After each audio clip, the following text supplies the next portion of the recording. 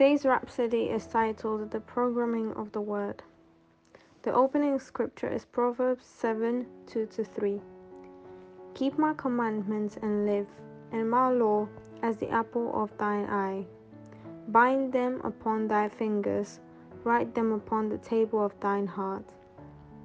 2 Timothy 3:16-17 says, Every scripture is God-breathed, given by his inspiration and profitable, so that the man of God may be complete and proficient, well fitted and thoroughly equipped for every good work. It's impossible for anyone whose life is regulated and propelled by the word to fail or be disadvantaged in life. The word programs you to be an absolute success. If you sow a corn seed, for example, you aren't going to have a harvest of mangoes, apples, or oranges. The reason is that the seed was programmed to reproduce its kind. Also, you must have heard of computer programming, creating a sequence of instructions to enable the computer to do something. It's similar to how God's word functions as well. It's the mystery of writing, and God invented writing. Writing is about one thing: programming. When God talks to you, when His word comes to you, what He seeks is to write the program and have it sorted in your heart, which you can further process because of who He's made you. Psalm 82:6 says, Ye are gods, and of you are children of the Most High. He created creators.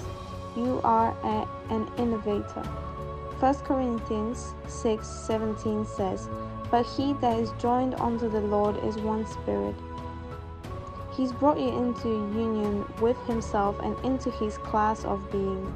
No wonder Jesus reiterated the words we read in Psalms 82:6 in John 10:34. It is not written in your law, I said, you are gods? There is another beautiful one in James 1:18.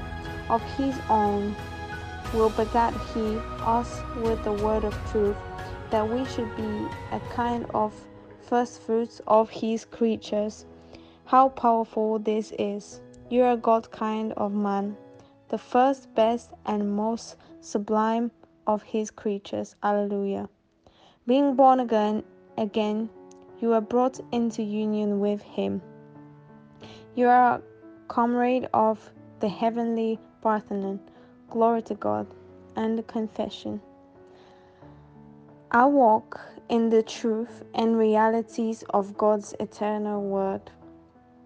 I'm the God kind of man because I have the life and nature of God in my spirit. I function with precision and utmost proficiency, excellence and perfection. I am a creator, a distributor, a sharer of eternal blessings.